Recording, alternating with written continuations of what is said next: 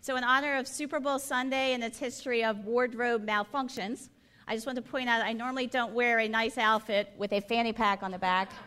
So I needed it to secure the microphone.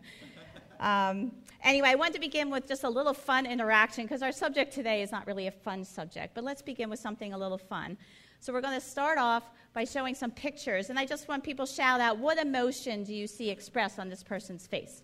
Happy. Okay, next one. Sad. Next one. Scared. Frustrated, right? And finally, what's that? Yes. Angry, right? Angry, mad, just enraged. So, congratulations, you got them all right. I think that was fairly easy, right? Now I'm going to give you one that's much harder. So put up these pictures, Walter. Okay, so of these two people, which one is harboring anger and hatred in their hearts?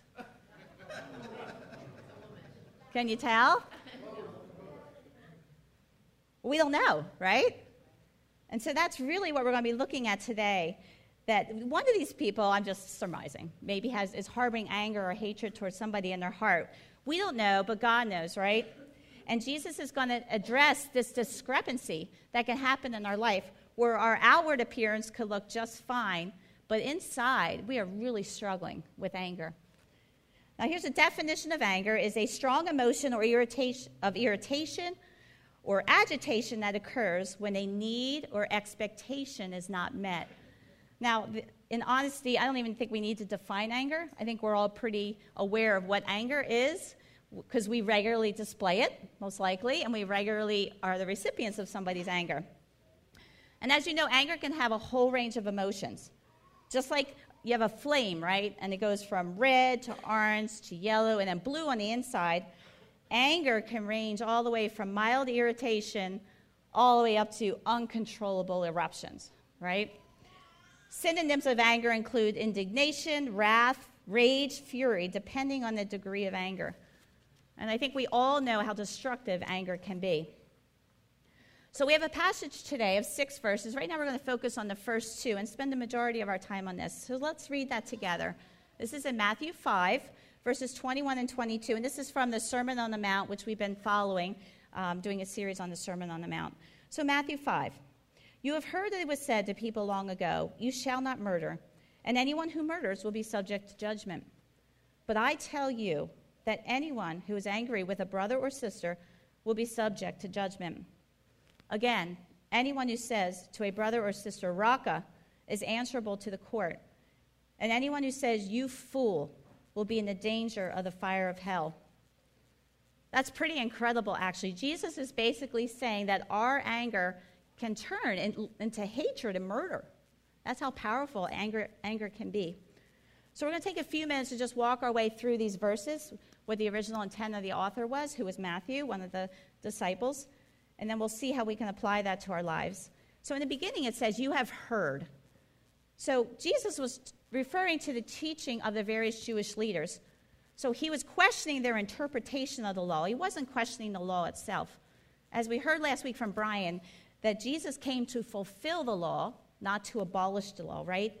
He came to complete the law, the laws that already existed.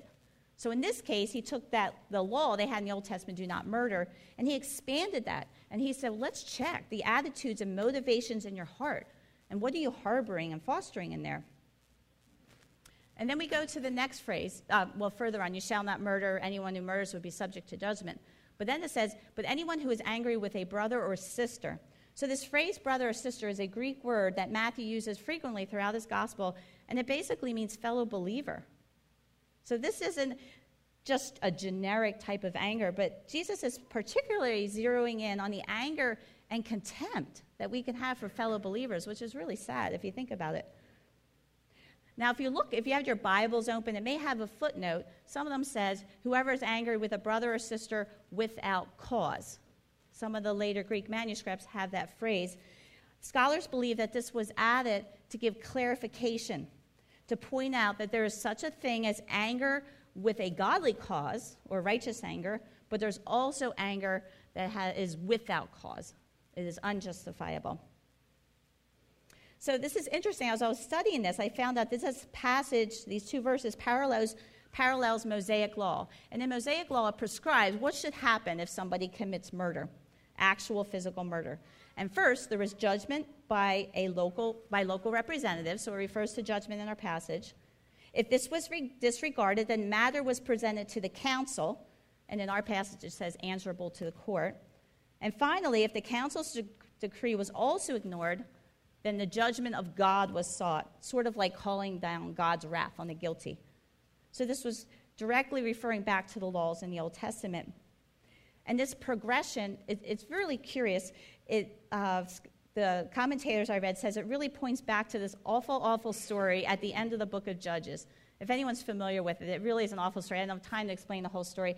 But the last three chapters in Judges 19 through 21, talk about this man who has a concubine and how they went to this city and this concubine was raped and killed by men from the tribe of Benjamin.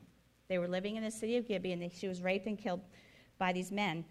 And so you see the progression of judgment. The men of Gibeon first ignored the local authority, which was the Levite. The husband was actually a Levite. Then they ignored the council of Israel, who passed judgment on the Benjamites. So all the council, all the other tribes came together, and they passed judgment on the Benjamites, but nothing happened. Finally, it says they were given over to judgment. And what happened was thousands of their men were killed and their cities were burned. And so you see in our passage, they would be in danger of the fire of hell. So if you want to do a little light reading, you can go and read Judges 19 through 21. But this is really echoes back to that story. But what does that have to say for us today? So basically, we went from harboring anger in our heart, that's internal, and then it progresses to verbal. And it says, anyone who says to a brother or sister, Raka, is answerable to the court. Raka is actually an Aramaic term. Occasionally, most of the New Testament's in Greek, we occasionally have some Aramaic mixed in there. Raka was actually an insult, meaning someone's empty-headed, shallow, stupid, or we would say idiot. It's used pridefully to convey scorn and contempt for someone they thought was beneath them. So that was what Raka meant. But now it says, anyone who says you fool will be in danger of the fire of hell. Fool actually sounds very similar to what I said Raka meant, right? But it's actually a much worse condemnation. And if you see in our passage, it says, if you say fool, you'll be in danger of the fire of hell. The word hell there is actually the word Gehenna. And that's the name of the place around Jerusalem where they used to make human sacrifices. And it was a place at that time where trash was burned. So the word fool, when it was said in anger like that, it was basically you were saying, this person is so completely and utterly worthless that they deserve to die. That's basically what you were saying. They are so bad they should be burned to death in Gehenna or hell. We might, in today's terminology, we might call them, that person's a total degenerate. We might say something like that. It's basically character assassination, destroying someone's reputation, and that person becomes the object of hatred. So you can see just the difference between Raka and you fool. So we see the progression of internal anger to verbal insults to the total disparaging of someone's character and worth. And again, the whole point of the Sermon on the Mount is to look at the intent of things, not just someone's actions. So you may say to yourself, well, gee, I guess I'll never use the word fool again, right? But here's the funny thing. It's not always wrong to call somebody a fool. Jesus actually did this. So again, you have to look at the reason behind you're calling somebody a fool. So if you look at Psalm 14, verse 1, and you'll see here that God actually calls atheists a fool. He says, a fool says in his heart, there is no God. They are corrupt, their deeds are vile, there is no one who does good. And Jesus takes on this same meaning in the New Testament. When someone is denying or even opposing the existence of God and his ways or rejects him, Jesus calls them a fool. Here's just two examples. You know, the man who just, he was really successful agriculturally. He just kept building bigger and bigger barns, and he built this really big barn, and then he died, right? And Jesus said, what a fool. And then there's another example where the man who built his house on the sand, right? And Jesus called him a fool. So going back to the whole thing of intent, It's not wrong necessarily to say fool. It sometimes accurately describes the state of somebody who is in rebellion against God, but it's the intent behind it. So just a quick question to ask yourself. Do we call someone a fool in the biblical sense, whether out loud or in our hearts, because we're saddened by their rejection of God and we have such concern for them? Or, I'm guessing most of us call someone a fool, whether out loud or in our hearts again, because we foster hatred and murder towards them for how they have wronged us or how they have hurt someone we love. So, unfortunately, we probably more often than not do not use the word fool in the way that Jesus did. I really like how William Barclay's commentary summarizes this portion of our passage. And here he says, what Jesus is saying here is this: in the old days, men condemned murder, and truly murder is forever wrong. But I tell you that not only are a man's outward actions under judgment, his inmost thoughts are also under the scrutiny and the judgment of God. Long-lasting anger is bad, which is our passage, angry without cause. Contemptuous speaking is worse, referring to Rocco or idiot. And the careless or malicious talk which destroys a man's good name is worst of all, which is saying you fool. The man who is a slave of anger, the man who speaks in the accent of contempt, the man who destroys another's good name may never have committed a murder in action, but he is a murderer in heart. 1 John 3:15 picks up on this, says it much more clearly. It says, whoever hates his brother is a murderer, and you know that no murderer has eternal life abiding in him. So again, if we're honest, I'm guessing most of us have called someone a fool in our hearts or even out loud. We probably completely dismiss them, we devalue them, we think they're worthless, they're not worth our time. But we can put on a good show, right? Like those two pictures in the beginning, I said, which one is harboring hate? You don't know, looking at somebody. We can mask that. But Jesus knows, God knows the intent of our heart. So I just want to give an example, and I have to say, this is a very humbling message to give, because I have all sorts of examples of how I have failed in the area of anger. But this whole harboring anger in your heart, I have, unfortunately, a very good example of that in my own life. For those of you who know, I had a sister named Andrea. She passed away about 3 years ago from breast cancer. Her husband, it's like as her disease progressed, he was more and more uncaring toward her, to the point where sometimes he would abuse her, verbally or otherwise. He would be absent and not help her when she went to chemotherapy. It was awful. To the point where she finally decided, I can't live like this in my remaining time that God has for me. She moved out, and she eventually moved in with us. So this anger toward my brother-in-law just built up in my heart. And then I'd see something online that he would post, something like some sort of spiritual thing. And I'm like, oh my God, you gotta be kidding me. And I would just scoff at it. And it was eating me up on the inside, to the point where I'm like, I gotta unfollow him on Facebook, because every time I see it, it stirs it up, and it made it worse. And I knew that God was calling me to surrender this to him. And it was a process. It wasn't a one-time thing. And just a reminder that it wasn't for me to take revenge on what he had done to my sister or hadn't done.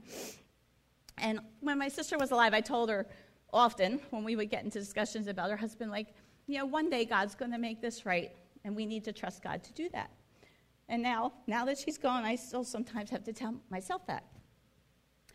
But the thing I want to point out is, I don't want to match his ugliness with an ugliness of my own, right? And that was developing, and I really had to surrender that to God. So I don't know if you have circumstances like that, but it's not worth holding on to.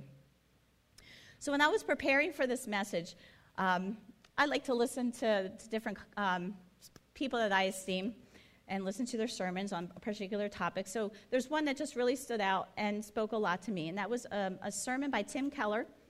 It's called The Healing of Anger. And so some of these ideas come from him, so I want to give credit to that. But he basically characterizes anger in 3 words.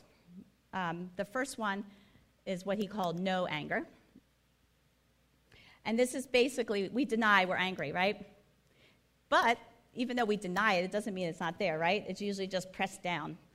It's so funny in life. We can admit all sorts of emotions, right? We can say, oh, I'm sad, I'm lonely, I'm scared. But when it comes to anger, we're like, no, I'm not angry, right?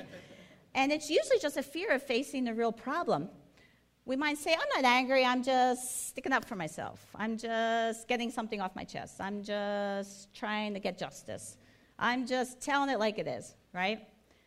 And it's a pride, really, to say, it's like you talk to another person, you're like, you know what, I'm not angry with you, and then you ignore them, and you kind of do the passive-aggressive thing. And that's really, you're putting yourself above them. This is really just a pressure cooker situation where anger can build up over time if you're like this and you keep suppressing it. And it can lead to murder in the heart. Ephesians 4:31 says, get rid of all bitterness, rage, and anger, brawling and slander, along with every form of malice.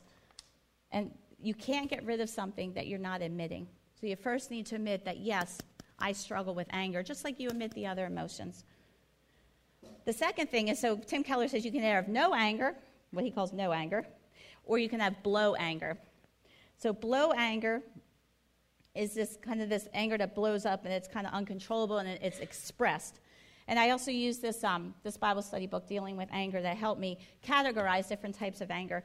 But in there it talked about prolonged anger, like a simmering stew. So this is anger that is nursed in a heart for a long time.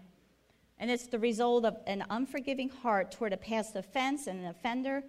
And over time, it can lead to resentment and bitterness with the ever-present threat of maybe one day it's just going to explode, kind of like the straw that broke the camel's back. Just one small thing can finally release this pressure cooker. In Hebrews 12:15, it says, see to it that no one falls short of the grace of God and that no bitter root grows up to cause trouble and defile many. So in my own life, I have an example of this one too. Where I just slowly getting kind of angry and bitter toward my siblings, because as a lot of you know, I've had a lot of time and effort taking care of my mother the last few years. And I felt very lonely in doing that, apart from my husband and family helping me. And it was almost a daily struggle for me, like, why aren't they doing more? Why aren't they offering their help? Or when they do help, why does it feel like it's coerced and not genuine? And it's really hard. I'm still growing in that, but I've learned to let a lot of that go because I don't want that root of bitterness to grow up. Second type of blow anger is provoked anger. This is anger with a short fuse. Anyone here have a short fuse? I can be quick-tempered. I can be easily irritated. So Ecclesiastes 7:9 says, do not be quickly provoked in your spirit, for anger resides in the lap of fools. Okay, here's another great example from my life. So there are times when I'd be in my bedroom having a quiet time, and it's going wonderful. I feel like I'm really communing with God. And then when my kids just burst in and blah, blah, blah, and I'm just like, can't you see I'm having a quiet time with God? So I go instantly from being at peace and feeling like I'm really connecting with God to just like crazy angry, like so silly. So that's example of being a short fuse, provoked anger. The third one, profuse anger, is like a volatile volcano. It is powerful, destructive, and hard to control. This type of anger is a blazing anger that actually destroys common sense, resulting in a loss of self-control, sometimes violence. And for someone who displays this kind of volatile anger is someone who basically, when they're finally calmed down, they look back on it and they say, I can't believe I did that. I can't believe I said that. Have anyone here had that experience? You're like, where in the world did that come from? Anger is such an intense emotion that it actually produces extra adrenaline, which can make it easy for us to turn and be destructive. So the verse I have up there, the context is Peter was preaching in the temple, and the Jewish leaders didn't like that. So Acts 5:33 says, when they heard this, they were furious and wanted to put them to death. So their anger immediately went to, I want to kill them. Right? So that's like the volatile volcano anger. So then you have to say, well, what is the antidote that Jesus is referring to? So it's not no anger, like denied anger, or it's not blow anger, but it's slow anger. And this is the thing that really struck with me. Slow anger is anger God's way. God's anger is always slow anger with a righteous cause. And listen to what Tim Keller said. He said, the Bible doesn't just say anger is a destructive force. It says some astoundingly positive things about anger. What? Positive things about anger? He said, being slow to anger is actually a good thing. I was so struck by this thought because I always feel like I'm trying to get rid of anger in my life. But he's saying, no, anger can be a positive thing if used without sin. So Proverbs 16:32, he used this verse as a support. He said, "He who is slow to anger is better than the mighty, and he who rules his spirit than he who captures a city." Ephesians 4:26, and I have the NASB translation up there, says, "Be angry and yet do not sin." And it's actually an imperative in the Greek. An imperative is like a command. Be angry, but do not sin. I'm like, what? It's just really messed with my head studying this. So basically, you should be angry at times, but not sin in that anger. Often we need to get justifiably angry to remedy a bad situation or to spur us on to action. Another theologian put it this way: Paul is placing a moral obligation on believers to be as angry as the situation requires. So being slow to anger is actually an attribute of God. This was really interesting. So the Bible says God is slow to anger many times. You can probably, those who've read the Old Testament somewhat frequently understand. There's many times it says God is slow to anger. Here's just one example. When Moses was on Mount Sinai and God was giving him the 10 Commandments for the second time, God identifies himself like this. He said, and he passed in front of Moses proclaiming, the Lord, the compassionate and gracious God, slow to anger, abounding in love and faithfulness." So how many times do we say these attributes of God? He's compassionate, he's gracious, he's full of love, he's faithful. We say all that, right? Do we go around and say, he's slow to anger? Usually not. And note that it doesn't say he's without anger. He says he's slow to anger. And that is how we need to be too. So I want to read this quote from Tim Keller. I've been thinking about this a lot. I'm going to actually put it up again a little later in my message in case you're trying to write it down. You'll have a second opportunity to. But Tim Keller says, "True love always gets angered. Pure anger, anger in its uncorrupted origin, is just love moved to deal with the threat to someone you love. Anger is love in motion when someone or something that you love is under threat." I thought that was really profound. So if you say you have no anger, if you truly have no anger, then I wonder if you care or love anything. Because you should feel anger when something you love is threatened. Here's another fella, although this is from about 1,600 years ago, John Chrysostom. This is what he says on the issue. "He that is angry without cause sins." That's what we get from our passage in Matthew today. He is angry without cause sins. "But he who is not angry when there is cause sins. For unreasonable patience is a hotbed of many vices." Isn't that crazy? He basically says if you are indifferent, then you don't really love.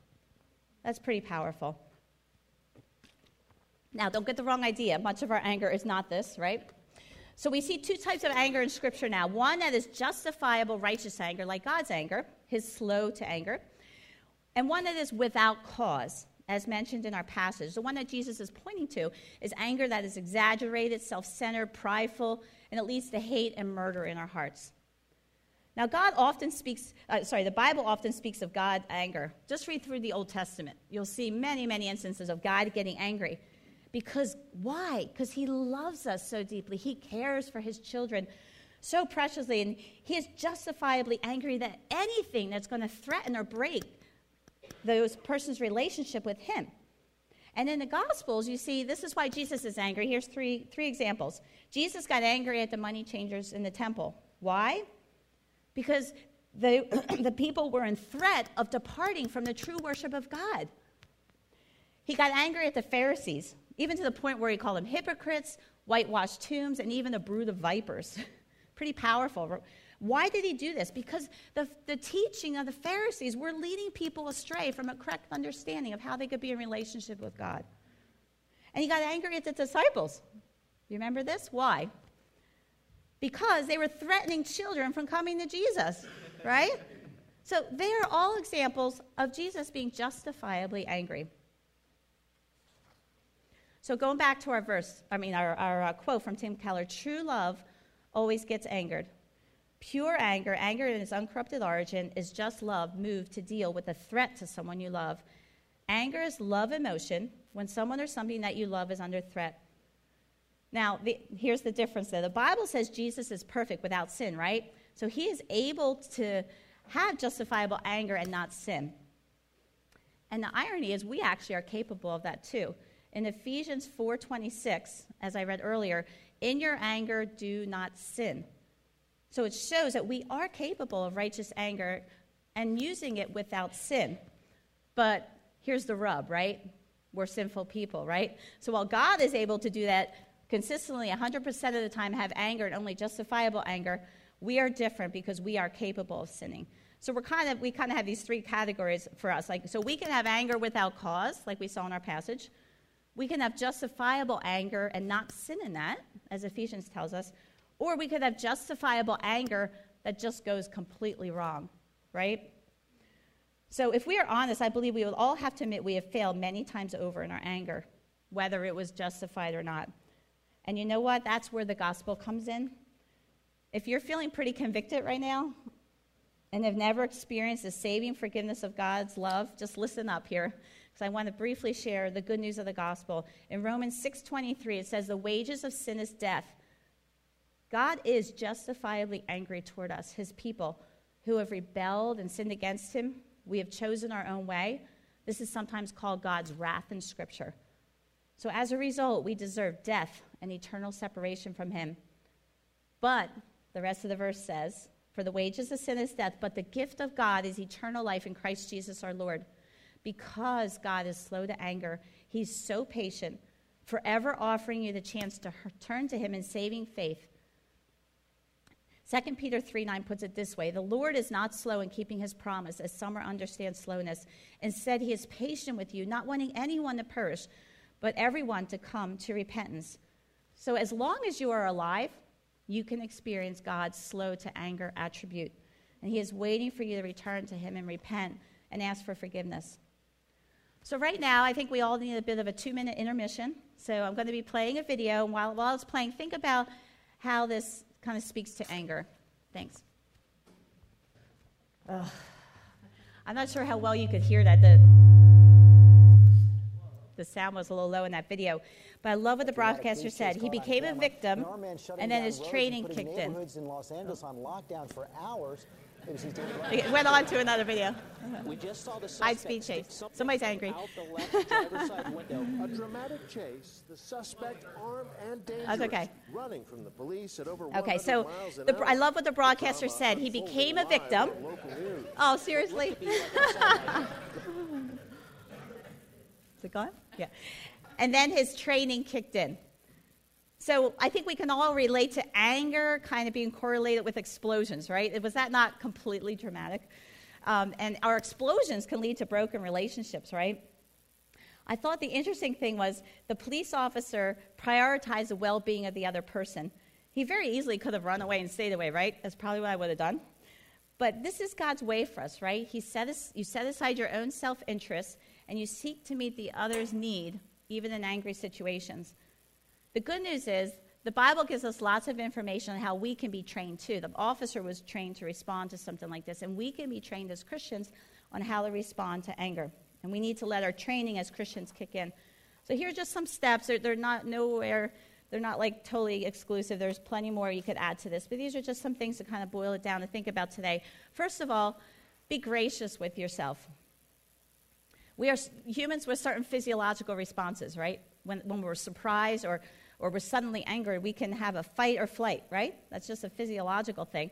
Thank God the man in the video had that flight, I'm going to run away, self-preservation instinct. This was a natural response, and thank goodness it was for him, right? But sometimes we can be surprised by something, and all of a sudden we can just feel angered, kind of like when my kids burst into my bedroom, right? And we can initially react poorly. And this can be almost like a knee-jerk reaction. You don't even think about it. You're like, oh. And a second later, you're like, oh, I can't believe I reacted that way. Just be gracious with yourself, but don't get stuck there. The key is, okay, what are you going to do after that initial knee-jerk response, right? Are you going to allow your training to kick in and go back and help, do whatever you can, or are you just going to add fuel to the fire at that point? Second thing you can keep in mind is to pray for discernment. I don't think we need to react or respond every time we have an angry feeling, right? There are times when God calls us to overlook something, to overlook an offense. Proverbs 19:11 says, a person's wisdom yields patience. It is to one's glory to overlook an offense. And we actually quote this quite often to our children at home when they irritate each other in the car or at the dinner table. We're like, it's to a man's glory to overlook an offense. And that really is true sometimes. You don't need to make everything an issue, right? So we really need discernment to know when we should overlook something that angers us and when we truly need to address it. James 1:5 points us in a direction. How can we have that discernment? If any of you lacks wisdom, you should ask God, who gives generously to all without finding fault, and it will be given to you. And God will let you know, is this something I should just overlook and keep my mouth shut, or is it something I need to address? So then as we move forward, if God is leading you to address the issue, then what I have as number 3 is take time to gather the facts. And this helps us not to make a whole bunch of negative assumptions, helps us not to feed our anger, but gather the facts. So I have to be honest, if I saw that video and I was at the gas station, my first thought would be, oh my gosh, is this guy drunk? Like, you would make all these negative assumptions about the guy who ran into the pump, right? And I would have been way off base. Turns out the driver was in a diabetic shock. And I would have had the facts wrong, which would have fueled my anger unnecessarily. So it's easy to make a lot of assumptions when we're angry. And why is that? Because I said earlier, we're not thinking clearly, right? This is another reason why being slow to anger is so wise. With time, we can learn information that informs our anger, facts that can even diffuse our anger. And when we take the time to ask questions of the person we're angry with, we can get at the true root of the problem. So I have to tell this crazy story. This was not intended to be my message, but almost to the minute. 2 days ago, I was at Aldi parking lot, and Aldi, you got to bring your shopping bags in, right? I pulled into the spot. I turned my car off, got my quarter, popped the hatch on my minivan. I walked to the back of my minivan to lean over like this. This is my van here, to get my bags out. And I heard this sound behind me, and I turned and looked, and this car came speeding into the parking lot, hit a car about 30 feet away from me, kind of spun the car a bit, kept going, went over a curb, up a curb, and was heading straight toward my car. Like, literally, I'm just like, I hear a crash. I'm like, I screamed, and I ran, and I just got out of the way, maybe a second to spare, and he crashed full force into my back of my van. And I'm like, is this ironic or what? With this video I just showed, it's almost the exact same scenario I'm feeling. I was like, it was so traumatic. But it was just so crazy. And my first thought was, what in the world? What's this guy doing? Is he drunk? I was like getting all angry in my anxiety. And then I remembered the video and my message. So after my normal physiological response of running and shaking and all that stuff, I remembered, no, wait, I got to be slow to anger and get the facts. So I went over, and I approached the driver. It turned out to be an elderly man who we believe had some sort of medical issue. I think his foot was on the accelerator the whole time. He hit my car full impact. He moved at 3 feet, and it was already turned off. I mean, that's... So I went over, and I'm like, are you okay? And I was able to have to set my initial anger aside. Are you okay? What happened? Why were you going so fast? And I was able to ask intelligent questions and gather the facts. Sorry, now I'm shaking still. This is crazy. So number 4 is analyze your anger. Why does something bother me so much? Our goal should be to look beyond the external anger and really see what's underneath. And the interesting thing about anger is it's really called a secondary emotion. There's something that you're feeling first, which leads to you feeling angry. So you have to say, what is underneath my anger? Am I angry because I feel hurt or overlooked? Am I angry because I've been treated unfairly? Am I angry because I fear that if I don't act angry, they won't take me seriously? In other words, is my anger more about me and my feelings, or is it more about what's truly going on? So this is a really important step. When we analyze our anger, we can decide, is this anger without cause that Jesus is cautioning against? Or is it justifiable anger that we can address with his help? Number 5 is respond gently. Gather the facts. Gathering the facts and analyzing the reason behind our anger helps us to be gentle in our response when we confront somebody. Proverbs 15:1, the gentle answer turns away wrath, but a harsh word stirs up anger. What a difference it has made in my life, and frankly, the lives of those around me, when I respond gently. This is not something that comes easy for me and something I'm working on, but I can say that when I have responded gently, it has gone much better. Number 6, the last point here, is prioritize the best interests of the other. So when we're in this angry confrontation type thing, we need to remember what's best for that other person. Proverbs 25:21 says, if your enemy is hungry, give him food to eat. If he is thirsty, give him water to drink. And I'm going to quote Tim Keller again from a sermon. It says, this is beyond self-control, beyond any wisdom literature at the time, which all reference self-control. This is not just saying, oh, don't take revenge on your enemies. This is saying to do the opposite, to bless and redeem your enemy. This applies to those you're angry with. How can you bless them and redeem the situation? Like in our video, the hero, he set aside his own personal rights and safety, and he went back to the fire and dragged the man out. His own car had ammunition in it, and it ended up catching on fire. It's just insane. So you want to say, what can I do in this situation to really help? And Tim Keller used this term, surgical strike. So he cautions his listeners, target the problem and not the person in an angry situation. It's kind of like cancer treatments. You ever hear of targeted therapy? You probably hear it on commercials on TV, right? Or precision medicines. That's when instead of giving chemotherapy and trying to kill all the good and bad cells together, they try to target just the cancer cells, right? And make an impact on them. So we can kind of do the general chemotherapy approach. Well, we're just going to hit everything and hope something good will come out of that.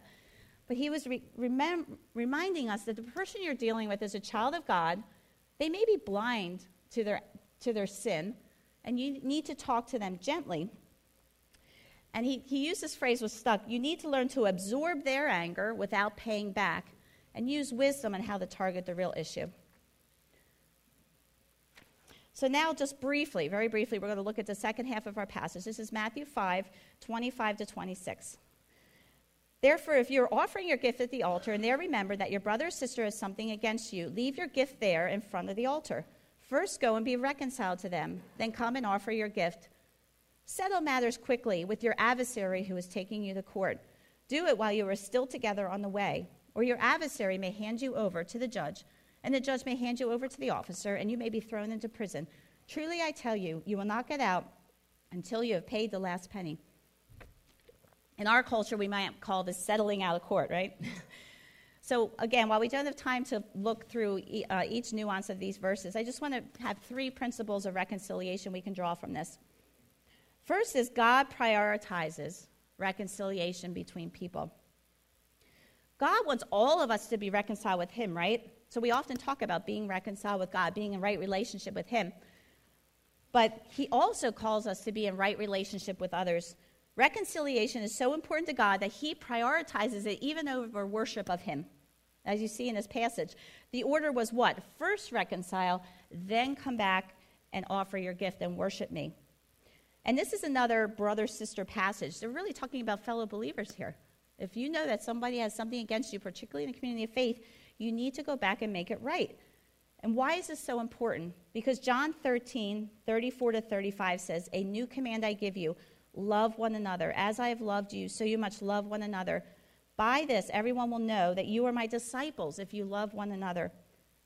So we can ruin our testimony, and we can make a mockery, really, of our worship of God if we are not in right relationship, particularly with a fellow believer. Second principle of reconciliation is the timing is really important. Jesus does not want conflict to linger between people. In verse 25, he says, settle matters quickly with your adversary, right? And let's go back to Ephesians 4:26, because we only quoted the first half of that verse earlier on. Ephesians 4:26 says, be angry, yet do not sin. But the remainder of the verse says, do not let the sun go down on your anger. So Jesus says, handle it quickly. Don't let your sun go down on your anger. So don't hold grudges. Don't delay resolving conflict, because you never know what life will bring, and you never know when reconciliation will actually become impossible. Real quick example of this. When my mother, when she came to live with us, it was because her husband died suddenly. Well, at the time her husband died, she had been angry with him for 3 weeks straight. And she ignored him, and she treated him really poorly, and then he died. So she had to live with the fact that he died suddenly, and she was never able to resolve that with him. And that was a really heavy thing for her to work through. So don't delay. It's so important. 3, be proactive to resolve conflict. Romans 12:17-18 says, do not repay anyone evil for evil. Be careful to do what is right in the eyes of everyone.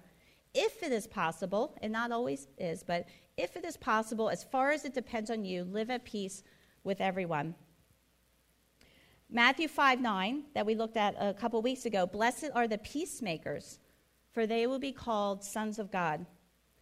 So just a little play on words. We're called to be peacemakers, right? We're called to go and bring about reconciliation. We're not called to be peace fakers. Who's good at being a peace faker? I used to be. I'm getting better at not being that. We fake, oh yeah, everything's good. And inside you're like, ooh, right? We're not called to be peace fakers. We're not called to be peace takers, where we enter a situation and we just stir things up. We're called to be peacemakers. An example I have of this in my own life, an unnamed person in my extended family sent an email to several of us a couple years ago after the holidays, blasting us for how he thought we did this or that or whatever. And it was so hurtful and so painful, and we immediately wanted to respond and make things right. But he wouldn't answer phone, email, nothing. Completely shut off. And it was agony. It was literally agony. But I kept pursuing it, and after 5 months, we were able to finally talk and work things out, clear up some misunderstandings, and it was just awful. But being right with someone is worth the effort. As awful as it is to go through the process, the result is worth the effort. Now, remember our video when the police officer ran toward the explosion? As believers, we've been trained to handle conflict. And how is that? We have God's Holy Spirit living in us. We have the wisdom of God's word at our fingertips, right? So Jesus is calling us as believers to be the bigger person, not just to sit and wait on them, but to pursue them. That's what this passage talks about, pursuing them. Resolving conflict is costly, but not resolving conflict is actually more costly.